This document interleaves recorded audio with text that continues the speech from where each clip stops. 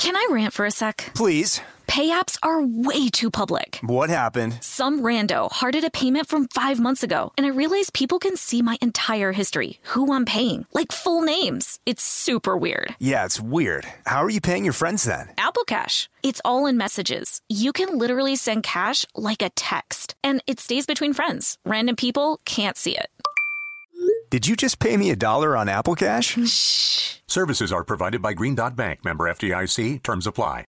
Experts claim there is nothing tougher than a diamond. But at Diamonds Direct, we beg to differ. Have you ever met a mother? Strong, radiant, timeless. This Mother's Day, give her the gift that meets her match. With diamond jewelry starting at $200. Plus Diamonds Direct's exceptional quality and unbeatable everyday price, you're sure to give her a gift that wows this generation and the next to come. Experience the thrill of jewelry shopping done right at Diamonds Direct. Diamonds Direct. Your love, our passion. Escape to summer with Victoria's Secret's just-arrived collection of swim and other sun-ready silhouettes. Pack your bags with new styles from the Very Sexy collection, like the made-to-be-seen Very Sexy push-up bra, in on-trend hues like green and citron and black shine. Rewind to the future with the VS Archives swim collection, inspired by Victoria's Secret's classic looks from the 90s and early 2000s. Plus, mix and match with their wide range of bikini tops and bottoms to find your dream suit. Shop now at your closest Victoria's Secret store or online at victoriassecret.com. Xfinity has free premium networks for everyone this month, no matter what kind of entertainment you love. Addicted to true crime? Catch killer cases and more spine-tingling shows on A&E Crime Central. Crave adventure? Explore Asian action movies on Hi-YAH. Searching for something extreme? Check out skating, snowboarding, and more on Fuel TV Plus, the global home of action sports. And find crowd-pleasing bops on iHeartRadio's Hit Nation playlist. There's new free shows and movies to love every week. Say free this week in your Xfinity voice remote. Welcome to Criminalia, a production of Shondaland Audio in partnership with iHeartRadio.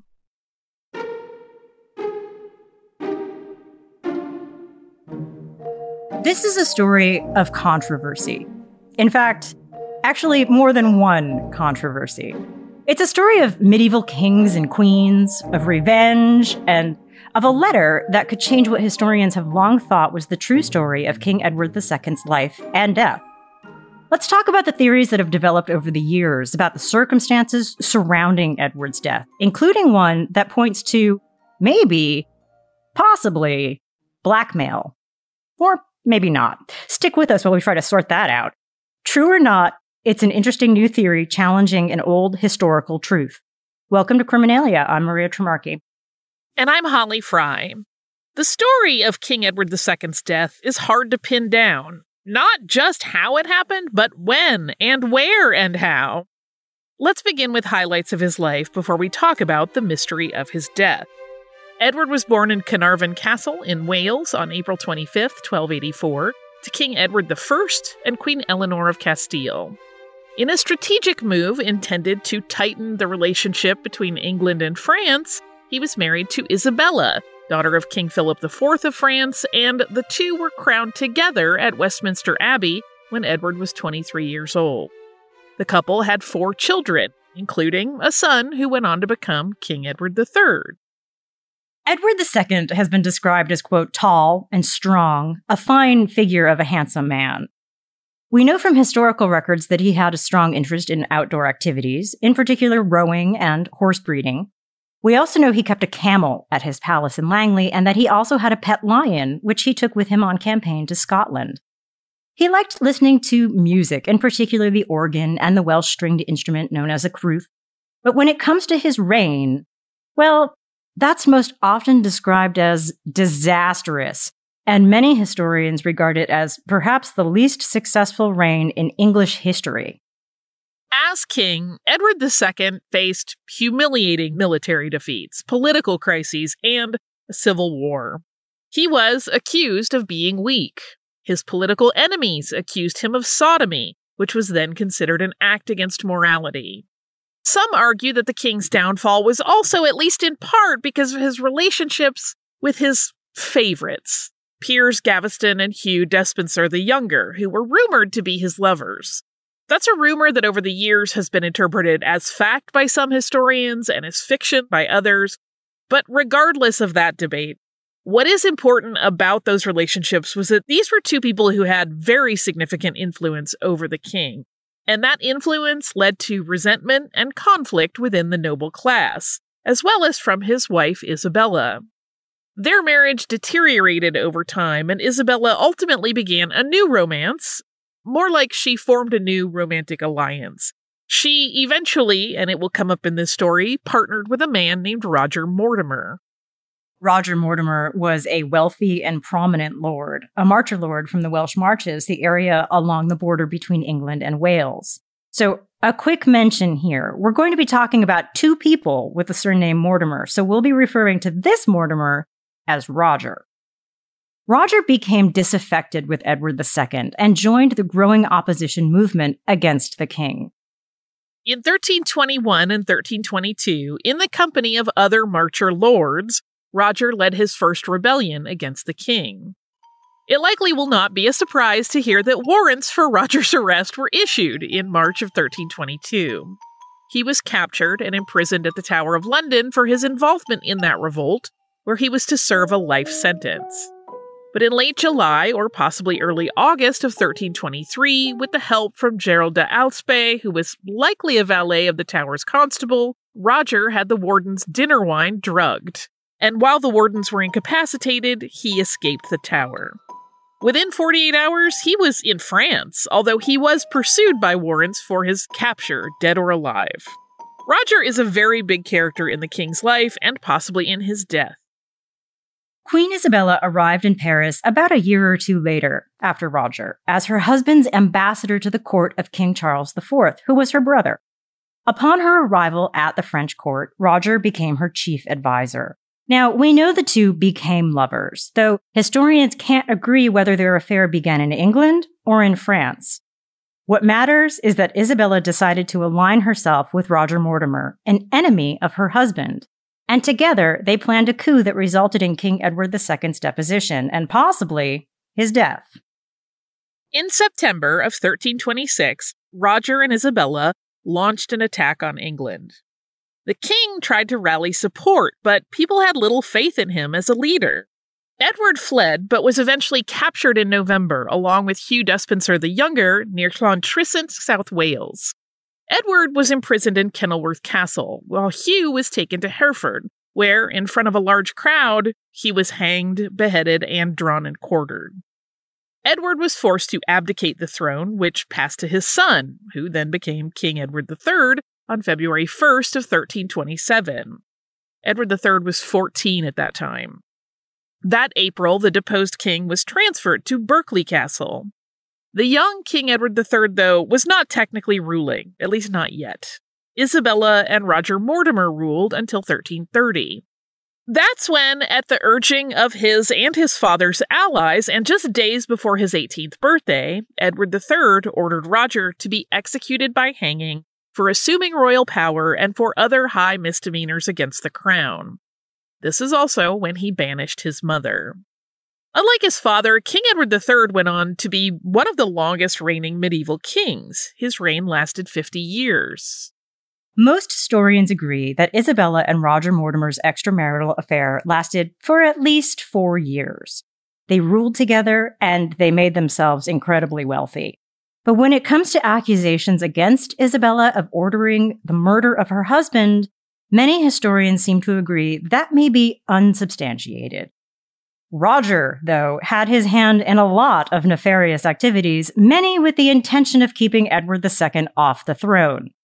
Many theories about the king's death include Roger, including one where he hired assassins to take care of the business. But there are lots of theories to talk about, including one that grabbed our attention for its blackmail potential. Before we get into that, though, we're going to take a break for a word from our sponsors. And when we come back, we will talk about how the king's death was recorded in the official record and how a letter added a new perspective to the case.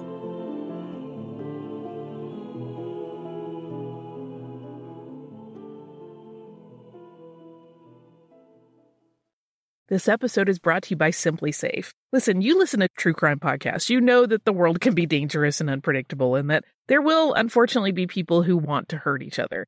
And so it's kind of nice to get a little peace of mind by having a good home security system. Just take a few precautions, and I recommend looking at SimpliSafe Home Security.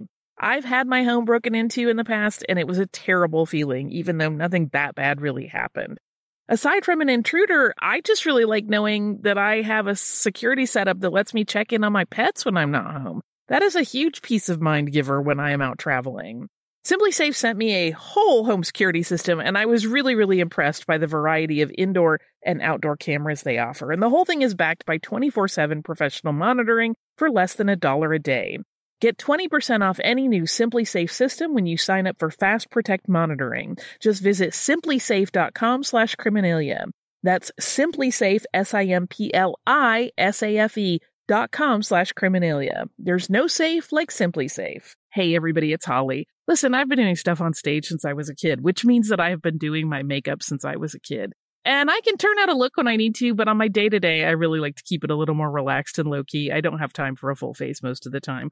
But that also means that Thrive Causemetics can have me covered no matter what I'm doing, whether I'm doing something on stage, like I have an appearance or a live show, or I'm just running to the grocery store. Something in their line is perfect. And what I really love and what's important to me is that they are certified 100% vegan and cruelty-free. And to me, cruelty-free is very important in the cosmetics I use.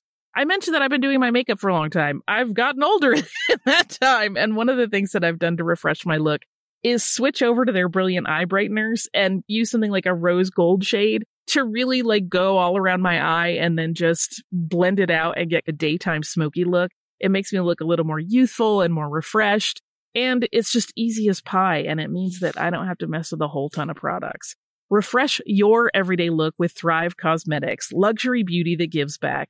Right now, you can get an exclusive 10% off your first order at thrivecosmetics.com/Criminalia. That's Thrive Causemetics, CAUSEMETICS.com/Criminalia for 10% off your first order. Can I rant for a sec? Please. Pay apps are way too public. What happened? Some rando hearted a payment from 5 months ago, and I realized people can see my entire history, who I'm paying, like full names. It's super weird. Yeah, it's weird. How are you paying your friends then? Apple Cash. It's all in messages. You can literally send cash like a text, and it stays between friends. Random people can't see it.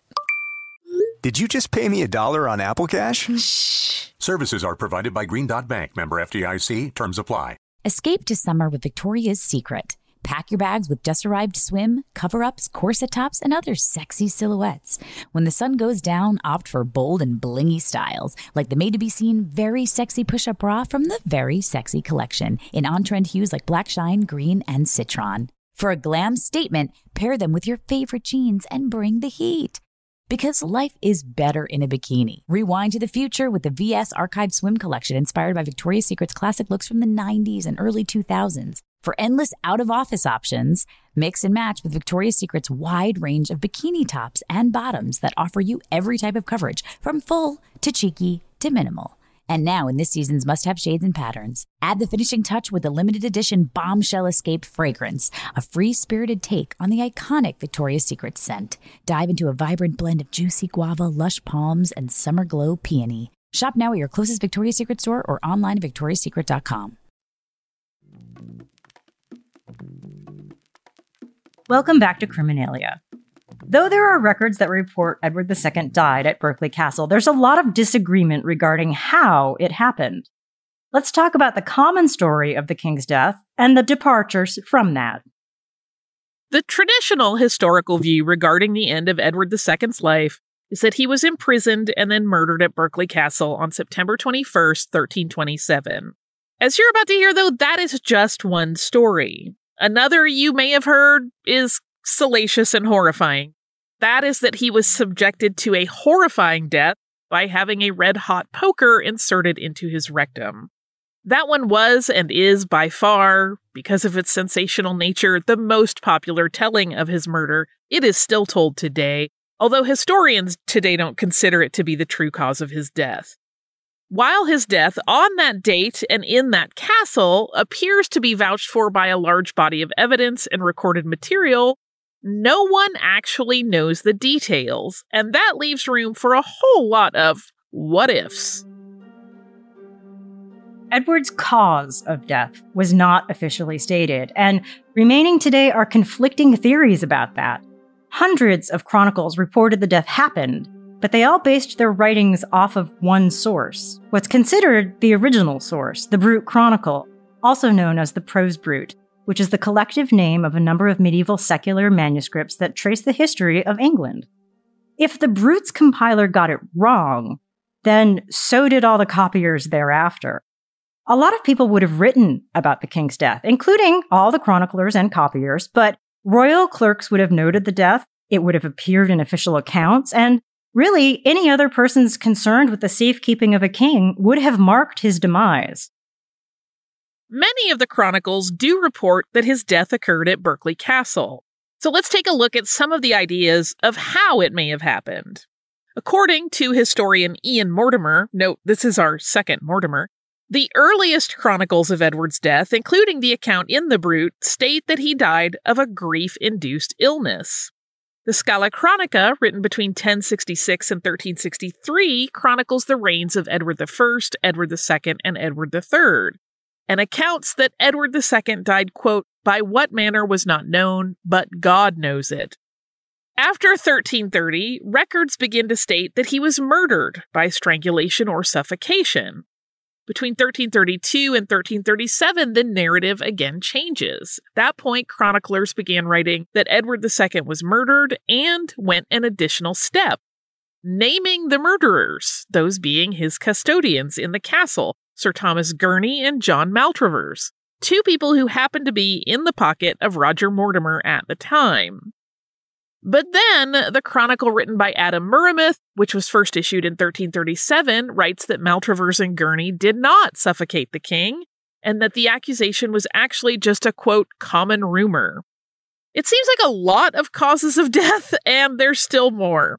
It's right around 1340 where the stories of Edward's death begin to include a component of that commonly told story of his murder, that detail with the red-hot poker. Some refer to it as a copper rod, some say it's an iron rod, and then at some point it morphs into an iron poker. But at this same time, there are also continued accounts that the king's death was natural.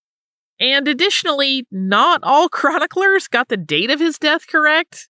They name it as any time between September 20th and 22nd, so there's a lot of different and conflicting stories, and it makes this very difficult terrain to traverse. But there's a more recent hypothesis that suggests Edward II may not have died in 1327 at Berkeley Castle. This theory suggests Edward escaped his imprisonment and lived in secret for another decade or so, eventually dying of natural causes. And this is because of the discovery of a document now known as the Fieschi Letter, of which a copy was found at the end of the 19th century in a bishop's register in a cathedral in the south of France. The letter, addressed to King Edward III in 1337, was written by a Genoese priest named Manuele Fieschi, who was a papal notary and a member of the influential Fieschi family. Its contents describe how Edward escaped and that the body buried at the Gloucester Cathedral was actually that of a porter of Berkeley Castle.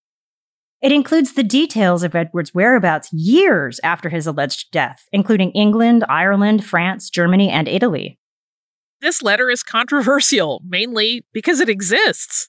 It is estimated to be dated based on related evidence to the late 1330s. It's not decades or centuries removed from its topic. It is also not a forgery. It does include a decent amount of circumstantial detail that jibes with known facts, but it also contains some information that experts consider to be false or at least questionable. Historians are not in agreement over how this letter fits into Edward's narrative, Edward II or Edward III, and many are still deciding what to think about its content and its impact, if any, on what we thought we knew about the end of King Edward II's life. The letter begins with the historically accepted story that Edward II fled to South Wales after Roger Mortimer's invasion of England, and that he was apprehended and then imprisoned, first at Kenilworth Castle and then Berkeley Castle. According to Fieschi's telling of the story, though, when the deposed king heard that he was to be killed at Berkeley Castle, he swapped clothes with a porter. In this disguise, he was able to breach the gate and escape the castle. This narrative continues that Edward went on to Corfe Castle in the English county of Dorset, where he remained for about a year and a half. Fieschi then describes how Edward stayed in Ireland for 9 months before crossing to the Low Countries, through France and into Italy. If the narrative in the letter is true, the deposed king lived the rest of his life in monastic hermitages near Cecima in the Diocese of Pavia in Italy. The mention of Corfe Castle is interesting, and here's why. Edmund of Woodstock, Earl of Kent, the younger half-brother of Edward II, was persuaded in 1330 by an anonymous friar that Edward was still very much alive and that he was at Corfe Castle. Eyebrows raised right as this follows the letter's narrative. Edmund had acted as both a diplomat and a military commander under his brother's reign, and hearing this news, he began efforts to find Edward II and restore him to the throne. It was all, though, an act of entrapment, and Edmund was executed by beheading for high treason in March of that year. It soon came to light that it had been, wait for it, yes, once again the villain of the piece, Roger Mortimer, who was responsible for deceiving Edmund and then ordering his execution. Roger Mortimer plays an interesting, albeit sinister, role in both of the king's stories. Some historians have a different theory, that the contents of the Fieschi letter might have been based on an interview with a person known as William the Welshman, which is problematic, actually, because William, it turns out, was a royal impostor, and he impersonated King Edward II. Even for those who believe its authenticity, the motive for writing the letter, however, seems somewhat suspicious to some experts. And we'll come back around to William in a moment. To be fair here, no one is entirely sure that this was a case of blackmail, but there's a possibility, an interesting twist to an old story, which is why we wanted to explore it. To be perfectly clear, this is not a document that's well understood in how it fits into both of the Edwards' lives. Even the experts have many questions about what its contents really mean.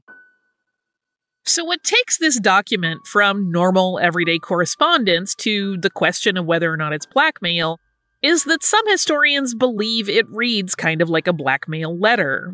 How so, you may be wondering? Well, their point is it doesn't read like, "Dear Edward, you might want to know your father is alive and well and living in Italy. He's been there for years."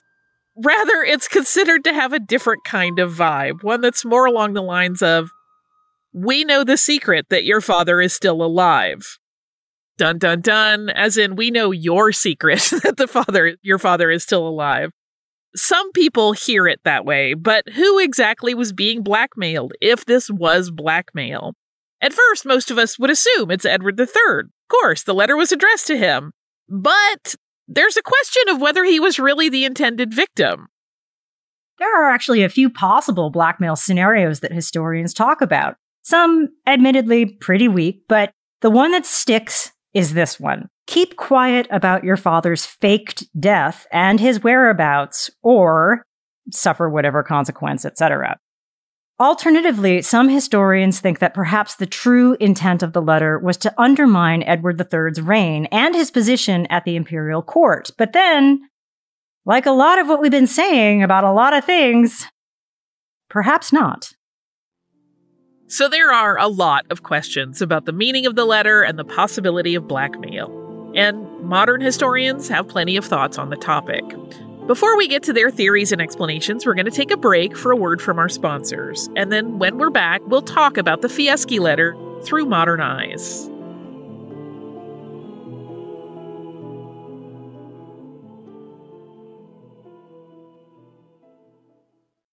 Escape to summer with Victoria's Secret. Pack your bags with just-arrived swim, cover-ups, corset tops, and other sexy silhouettes.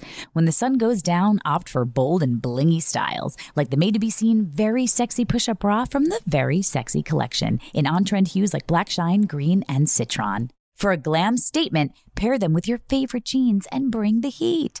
Because life is better in a bikini. Rewind to the future with the VS Archive Swim Collection, inspired by Victoria's Secret's classic looks from the 90s and early 2000s. For endless out-of-office options, mix and match with Victoria's Secret's wide range of bikini tops and bottoms that offer you every type of coverage, from full to cheeky to minimal. And now, in this season's must-have shades and patterns, add the finishing touch with the limited edition Bombshell Escape fragrance, a free-spirited take on the iconic Victoria's Secret scent. Dive into a vibrant blend of juicy guava, lush palms, and summer glow peony. Shop now at your closest Victoria's Secret store or online at victoriassecret.com. Xfinity has free premium networks for everyone this month, no matter what kind of entertainment you love. Addicted to true crime? Catch killer cases and more spine-tingling shows on A&E Crime Central. Crave adventure? Explore Asian action movies on Hi-Ya. Searching for something extreme? Check out skating, snowboarding, and more on Fuel TV Plus, the global home of action sports. And find crowd-pleasing bops on iHeartRadio's Hit Nation playlist. There's new free shows and movies to love every week. Say free this week in your Xfinity voice remote. The wait is almost over. Get ready for the 2024 NFL season as the full schedule is announced. Bring it on. Every rivalry, every rematch, every rookie debut, every game revealed. The 2024 NFL schedule release, presented by Verizon, coming in May. Live on NFL Network, ESPN2, and streaming on NFL Plus. Terms and conditions apply to NFL Plus. Visit NFL.com/schedule release to learn more. Trinity School of Natural Health can help you be part of the fast-growing health and wellness industry. With an education that empowers communities, Trinity grads can change lives by applying natural health principles and techniques in holistic practices or stores selling nourishing health products. Offering 19 online programs that fit your busy schedule, you'll get training to help turn your passion into a career. Enroll today at trinityschool.org. That's trinityschool.org.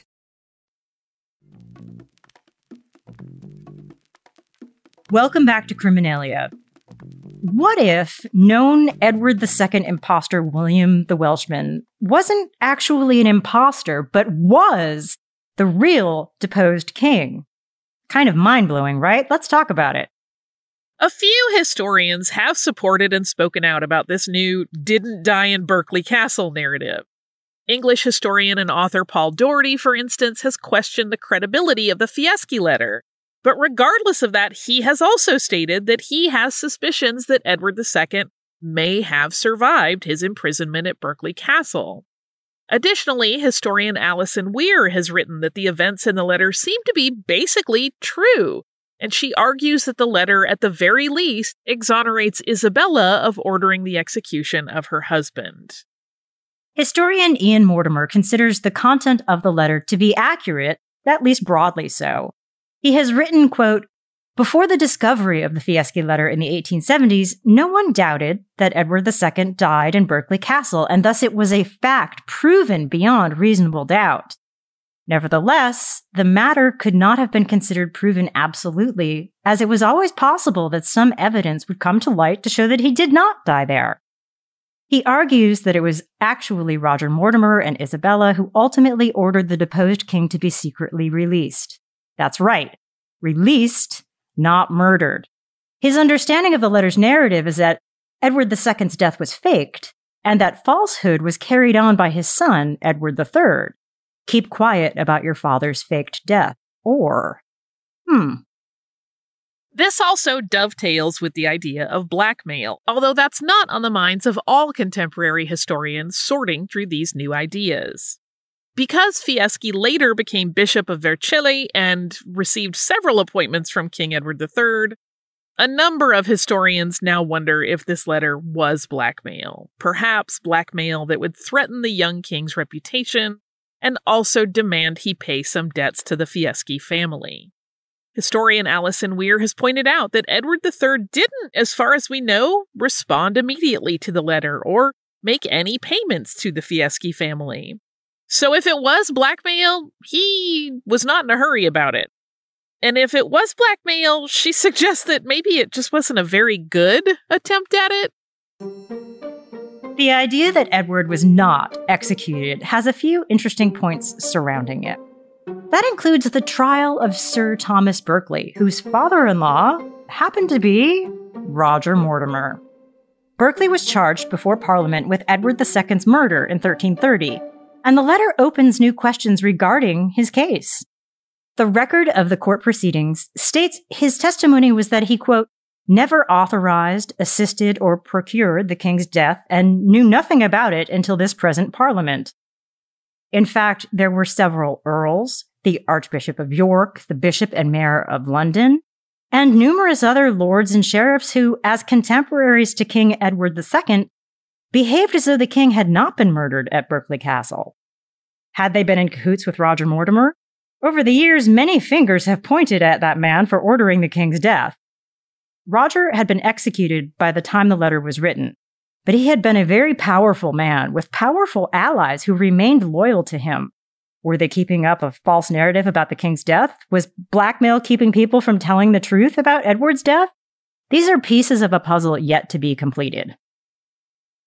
Perhaps because we've had a previous season talking about imposters, or maybe just because it has interesting possibilities, we didn't want to wrap this story without circling back to William the Welshman, the imposter we mentioned earlier who may have inspired the Fieschi letter. William was living in Germany in the 1330s, claiming to be Edward II. What's interesting about William is that some now wonder if maybe he wasn't really an imposter. Royal records account for Edward III at Koblenz in 1338. That was a visit to seal an alliance with the German Emperor Louis of Bavaria. That was a trip where he is also believed to have met with William the Welshman. The Fieschi letter accounts for this visit and that Edward had William escorted to Antwerp. William was never heard from again, and new ideas into Edward II's death suggest that perhaps it was he who was posing as William, and it was in Germany when his son put him in private residence where he lived out the remainder of his days. Edward III sending William / maybe his father to Antwerp is also an interesting link to the letter's suggestion that he stay quiet about his father's whereabouts. There's not a lot of detail in the historical record to make this an open and shut case, and we probably asked more questions here than we've answered. But the Fieschi letter sure does place events at a new angle.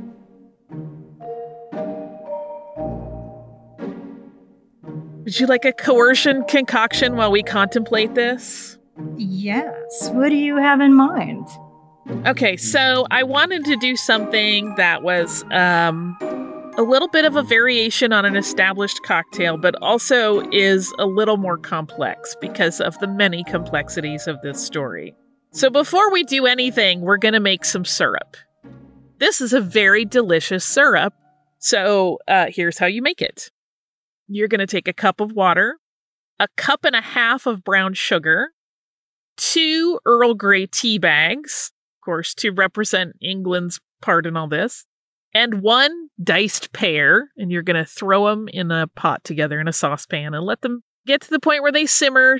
Turn it down to low, simmer it for about 10 minutes. You can let it steep longer if you want, your call, and then you're going to strain it out. Here's what I did. I took out the tea bags, strained out the pears, and then kept those yummy, sweet, kind of jellied pears.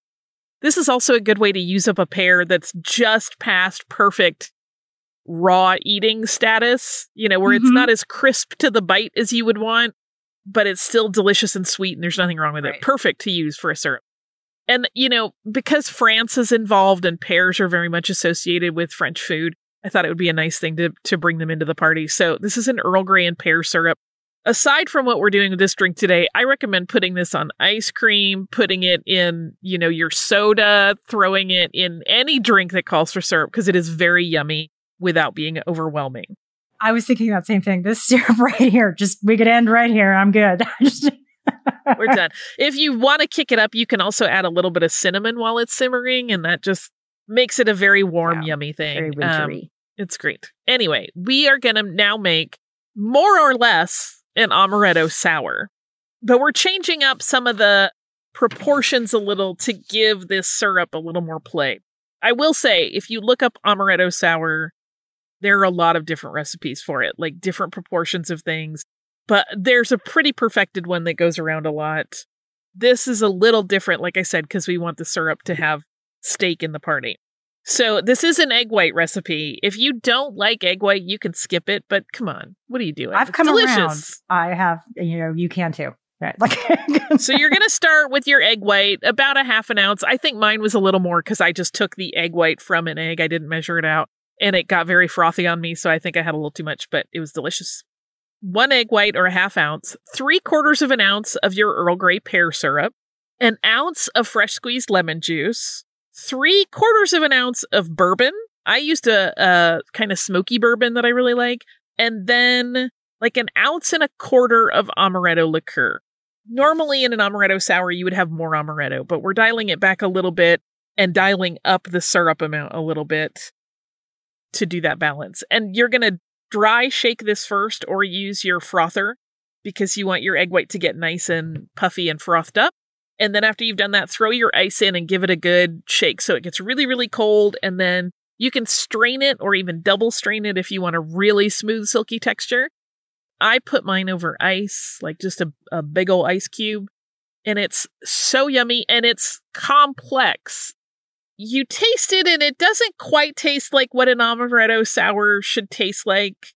It doesn't taste far off from it, but your palate can tell that something's different.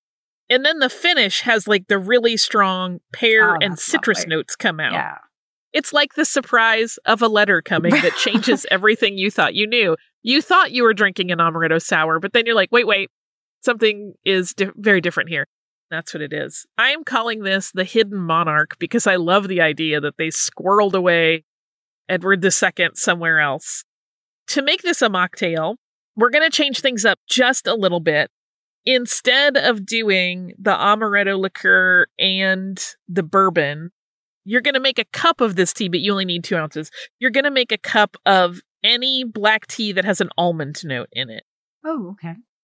And then you'll do everything else the same. So you'll still have your ounce of lemon juice. You'll still have your 3/4 of an ounce of your pear and Earl Grey syrup, your egg white. If you're doing an amaretto sour, your garnishes are going to be things like lemon twists or brandied cherries. But I really think it's a great one to keep aside when you make your syrup. I should have said this at the top, but I'm presuming no one has run out and chopped a pear in the time we've been talking. Take a couple of your pieces of diced pear, roll them in a little brown sugar, and skewer them on your pick and put that in your drink. It makes a perfect garnish for this one. Yum, yum, yum. That is the Hidden Monarch. And it's very yummy. It's unlike a lot of drinks that I feel like we've had on the show, and it sounds delicious. This Earl Grey pear syrup to me is just, I have to go try that right now. It is very yummy. I'm telling you, that over vanilla ice cream is like, come on, forget it. It's so good. If you want to use it for something like that for dessert uses or even on pancakes or waffles. Yeah. See, it's for everything. If you want to do it like that, you're going to want a slightly thicker syrup. So I would suggest adding a little more sugar. You can add more brown sugar or you can combine it with a little bit of white sugar to get that syrupy consistency. And then the sky's the limit. You could just put it on anything and everything. You could like literally do like a baked pear and put some on there with it. Because the Earl Grey does something just really beautiful once it simmers down with the fruit and everything. You get the sense of Earl Grey without it tasting like tea. I don't know quite how to describe it. It tricks your brain a little bit, which is kind of nice. I hope that if you make a Hidden Monarch, you enjoy it. I sure did. If you make a syrup like that, generally advisable to store it in an airtight container in the fridge. They'll last a couple weeks, maybe a little more, but, let's play it safe and not consume anything that might have secret mold spores growing in it. My favorite. But it won't matter because you're going to use it so fast on everything you touch. Yes. We hope that you have had an enjoyable time discussing this wild ride of Edwards II and Thirds. We will be right back here next week with another tale of blackmail and probably intrigue and hopefully a delicious beverage.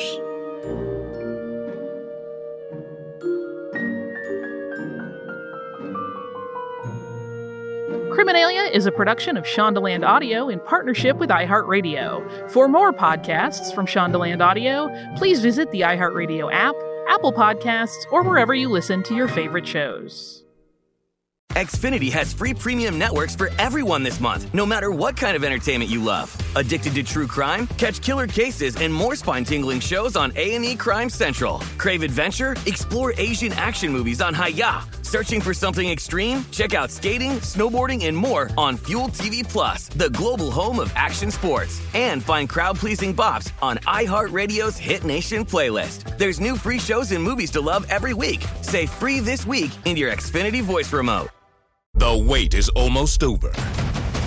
Get ready for the 2024 NFL season as the full schedule is announced. Every rivalry, every rematch, every rookie debut, every game revealed. The 2024 NFL schedule release, presented by Verizon, coming in May. Live on NFL Network, ESPN2, and streaming on NFL Plus. Terms and conditions apply to NFL Plus. Visit NFL.com/schedule release to learn more. Trinity School of Natural Health can help you be part of the fast-growing health and wellness industry. With an education that empowers communities, Trinity grads can change lives by applying natural health principles and techniques in holistic practices or stores selling nourishing health products. Offering 19 online programs that fit your busy schedule, you'll get training to help turn your passion into a career. Enroll today at trinityschool.org. That's trinityschool.org. From BBC Radio 4, Britain's biggest paranormal podcast is going on a road trip. I thought in that moment, oh my God, we've summoned something from this board. This is Uncanny USA. He says, somebody's in the house, and I screamed. Listen to Uncanny USA wherever you get your BBC podcasts, if you dare.